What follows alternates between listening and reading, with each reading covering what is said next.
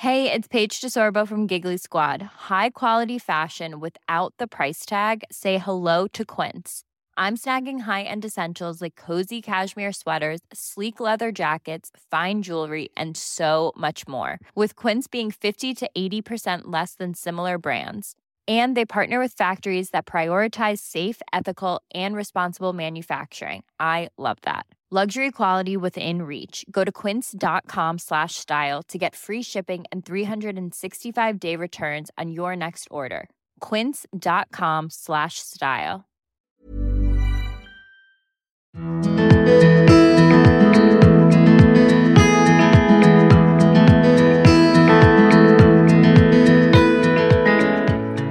Suomi tarvitsee positiivista puhetta perhe-elämästä.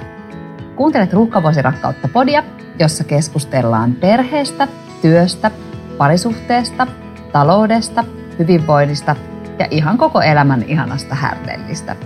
Äänessä Krista, 2 pojan äiti, jakamistalousintoilija ja päivätöissä kasvujohtaja.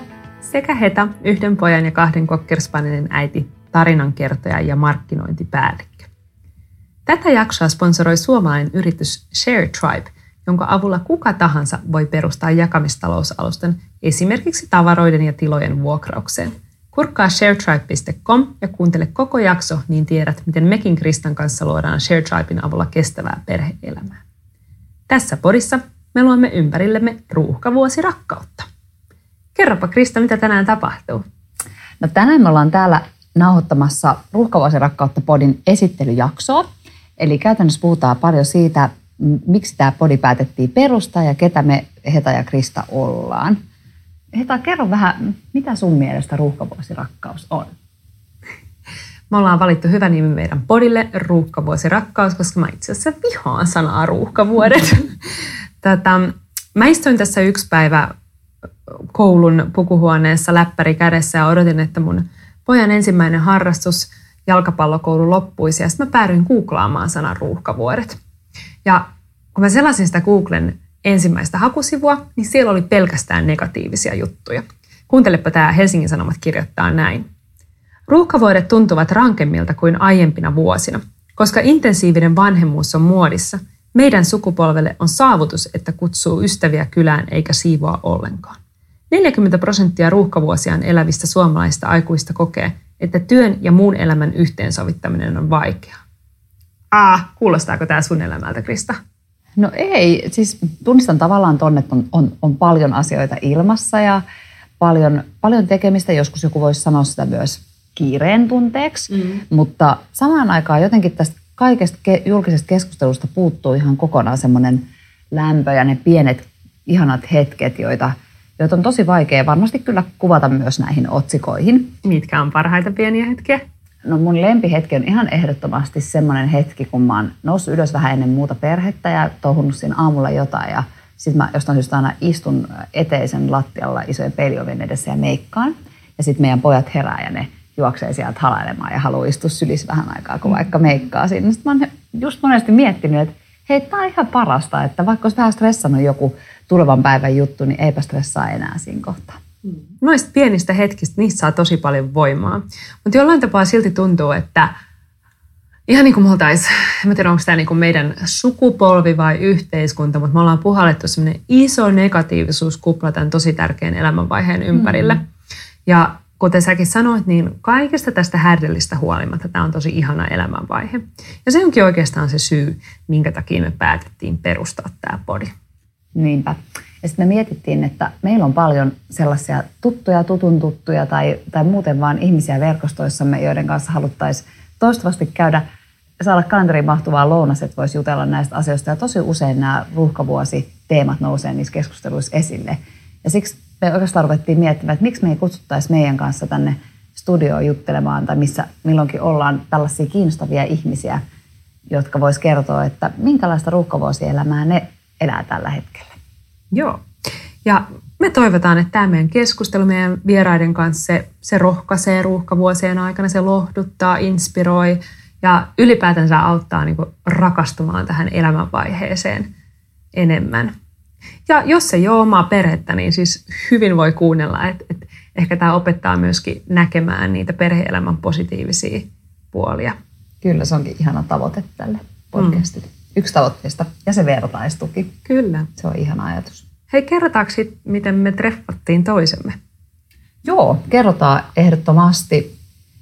Itse asiassa se koko tarina, miten meistä tuli yhtiökumppaneita, on itsessään aika hauska, mutta ei ehkä hypätä ihan siihen vielä, vaan puhutaan pari sanaa siitä, että miten meidän yhteinen yritys Kinspiring, lastentarvikkeiden Airbnb-palvelu, oikeastaan sai alkunsa. Joo, kerro. Joo. Meidän perheen silloin 2-vuotias esikoinen oli aikamoinen kiukkupussi tietyssä vaiheessa uhmavuosiansa ja ei sitten suostunut enää istumaan tämmöisissä hänelle hankituissa sikakallissa ja laadukkaissa matkarattaissa. Ja Vinkki muuten Baby Zen jojot on kyllä hyvät matkarattaat. On ja liikkuvat vuokrauksessakin hyvin. Kyllä. Otti päähän ja tuli semmoinen fiilis, että tämä on ihan niin kuin älytöntä seisottaa näitä lastentarvikkeita täällä nurkissa.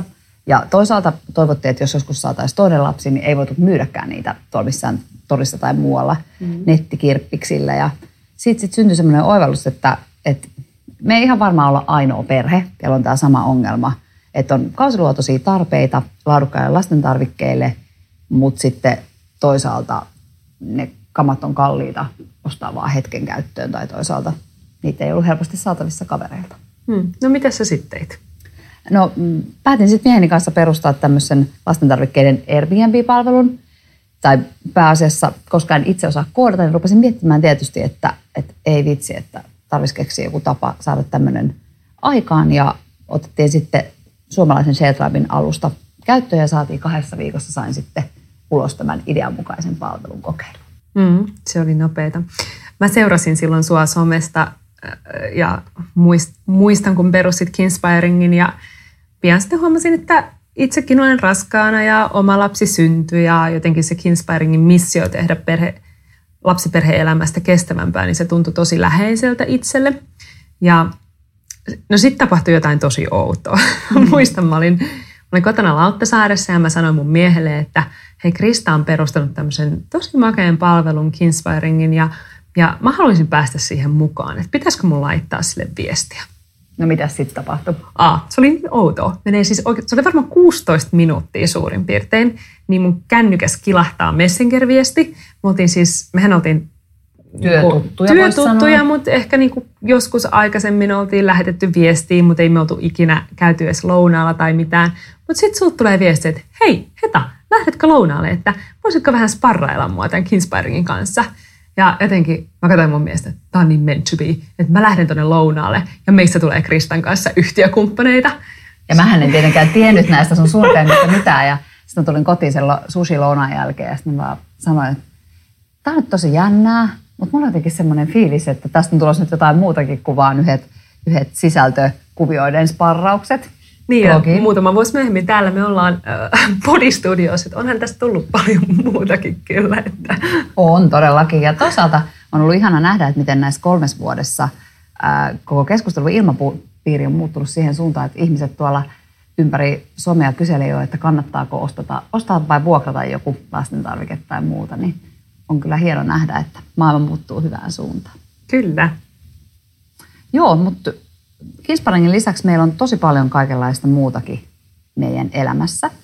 Heta, sulla on aivan ihana 3-vuotias poika, mies, 2 koiraa ja omakotitaloprojektikin. Ja näiden lisäksi päivätyö Helsingin Hotel St. Georgein markkinointipäällikkönä. Miten ruuhkavuosirakkaus näkyy sun arjessa? No, kyllähän tämä elämä tuntuu välillä aika härdeliltä, mutta toisaalta mä koen olevani aika sellainen peruspositiivinen ihminen. Mun ystävät sanoo, että ihan niin kuin sä Heta eläisit jossain vaaleanpunaisessa kuplassa, että jotenkin mä onnistun aina sulkemaan semmoiset negatiiviset asiat sen ulkopuolelle ja pitämään ne positiiviset asiat lähelläni. Tunnistan, kyllä. Kyllä, mutta kyllä mä niin kuin luulen, että se johtuu pitkälti mun lapsuudesta ja siinä, että mulla on ollut tosi turvallinen lapsuus, mä oon saanut kokeilla ja erehtyä ja onnistua ja mulla on aina tarjottu sellainen turvallinen ympäristö, jossa mä voin luoda omaa identiteettiäni. Ja mä näen tämän maailman mahdollisuuksien kautta. Ja sitten taas mä toivon, että mä pystyn välittämään tämän saman positiivisuuden myös lapseen, niin ei se ole aina helppoa, mutta mä niin kuin tietoisesti teen sen eteen tällä hetkellä töitä. Ja ylipäätänsä niin usko elämään, usko siihen, että kaikki menee oikeasti hyvin. Niinpä, se on aika ihana tuommoinen armollinen ajatus. Kyllä. Mites Krista, sulla sitten? Sulla on 2 alle kouluikäistä poikaa, sulla on kanssa ihana mies.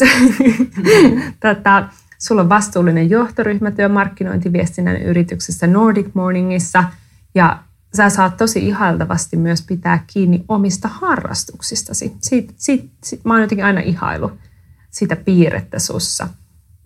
Miten ruuhkavuodet näkyy sun elämässä? No joo, mulla on tosiaan 2,5- ja 5-vuotiaat aivan ihanat pojat ja ihana mies, jotka kyllä rakentaa sen pohjan sille, että mun ruuhkavuodet tällä hetkellä tuntuu ainakin tosi rakkauden täyteiseltä monella tapaa. Ja täytyy sanoa, että kyllä mulla oikeastaan on tämmöisiä vähän hauskoja tapoja arjessa harrastaa aktiivista palautumista. Ja yksi niistä voisi olla semmoinen, että aina joskus lukittaudun esimerkiksi parvekkeelle restauroimaan kirppiksiltä haalimia huonekaluja, maalaamaan, verhoilemaan, ties mitä. Ja mieheni niin tunnistaa varmaan jo sen tietyn ilmeen, kun mä oon sunnuntai-aamuna sinne, että tiedätkö mitä, että toi seinä, se maalataan nyt toisen väriseksi. Ja sitten mä saan vaan semmoisen katseen, että joo, näin se taitaa olla, että se maalataan. Ja joskus me ollaan lähdetty pyörän peräkärryn kanssa käymään lenkiksi K-raudassa hakemaan maalia sunnuntai-aamuna, koska inspiraatio iski.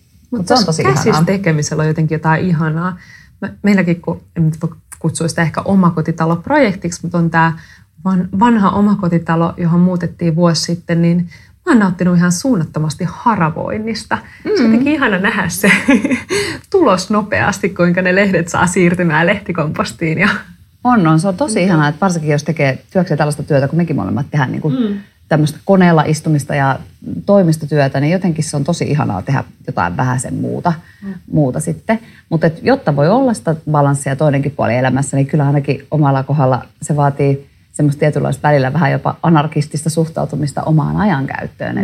Eli vaikka ei aina tunnu niin kuin kauhean mukavalta vaikka lähteä 4 päiväkodille, niin se palkitsee aina, kun pääsee sinne päiväkodin pihalle asti. Ja mä oonkin yrittänyt tehdä itse niin, että mä vaikka herään aamulla mieluummin aikaisemmin hommiin. Ja on kyllä pari kiitoksen sanaa velkaa tuonne meille töihin koko firmalle ja sitten myös ihan johtoryhmälle, että muut osa tykkää tehdä välillä illalla jotain juttuja ja teen sitten aamulla, jos tarvii. Että ylipäätänsäkään ei viljellä sellaista, että kaikkien pitäisi istua illalla toimistolla, vaan saa tehdä oikeasti sitä, mitä jokainen haluaa tehdä perheensä kanssa tai harrastaa.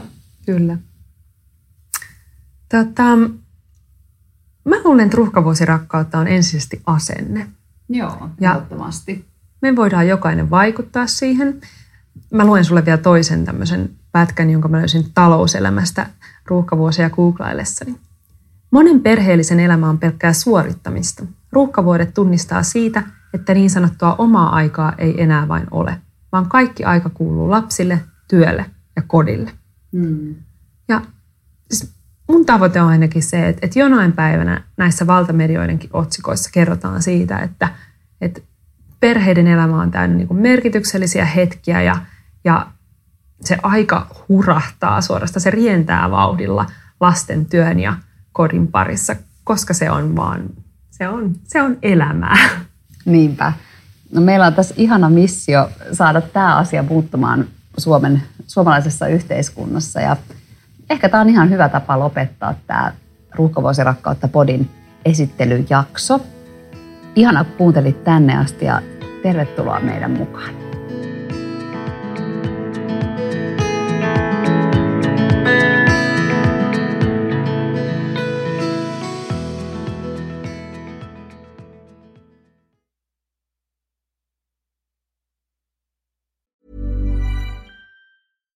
Hi, I'm Daniel, founder of Pretty Litter. Cats and cat owners deserve better than any old-fashioned litter. That's why I teamed up with scientists and veterinarians to create Pretty Litter. Its innovative crystal formula has superior odor control and weighs up to 80% less than clay litter. Pretty Litter even monitors health by changing colors to help detect early signs of potential illness. It's the world's smartest kitty litter. Go to prettylitter.com and use code ACAST for 20% off your first order and a free cat toy. Terms and conditions apply. See site for details. Hey, it's Paige DeSorbo from Giggly Squad. High quality fashion without the price tag. Say hello to Quince. I'm snagging high-end essentials like cozy cashmere sweaters, sleek leather jackets, fine jewelry, and so much more. With Quince being 50 to 80% less than similar brands.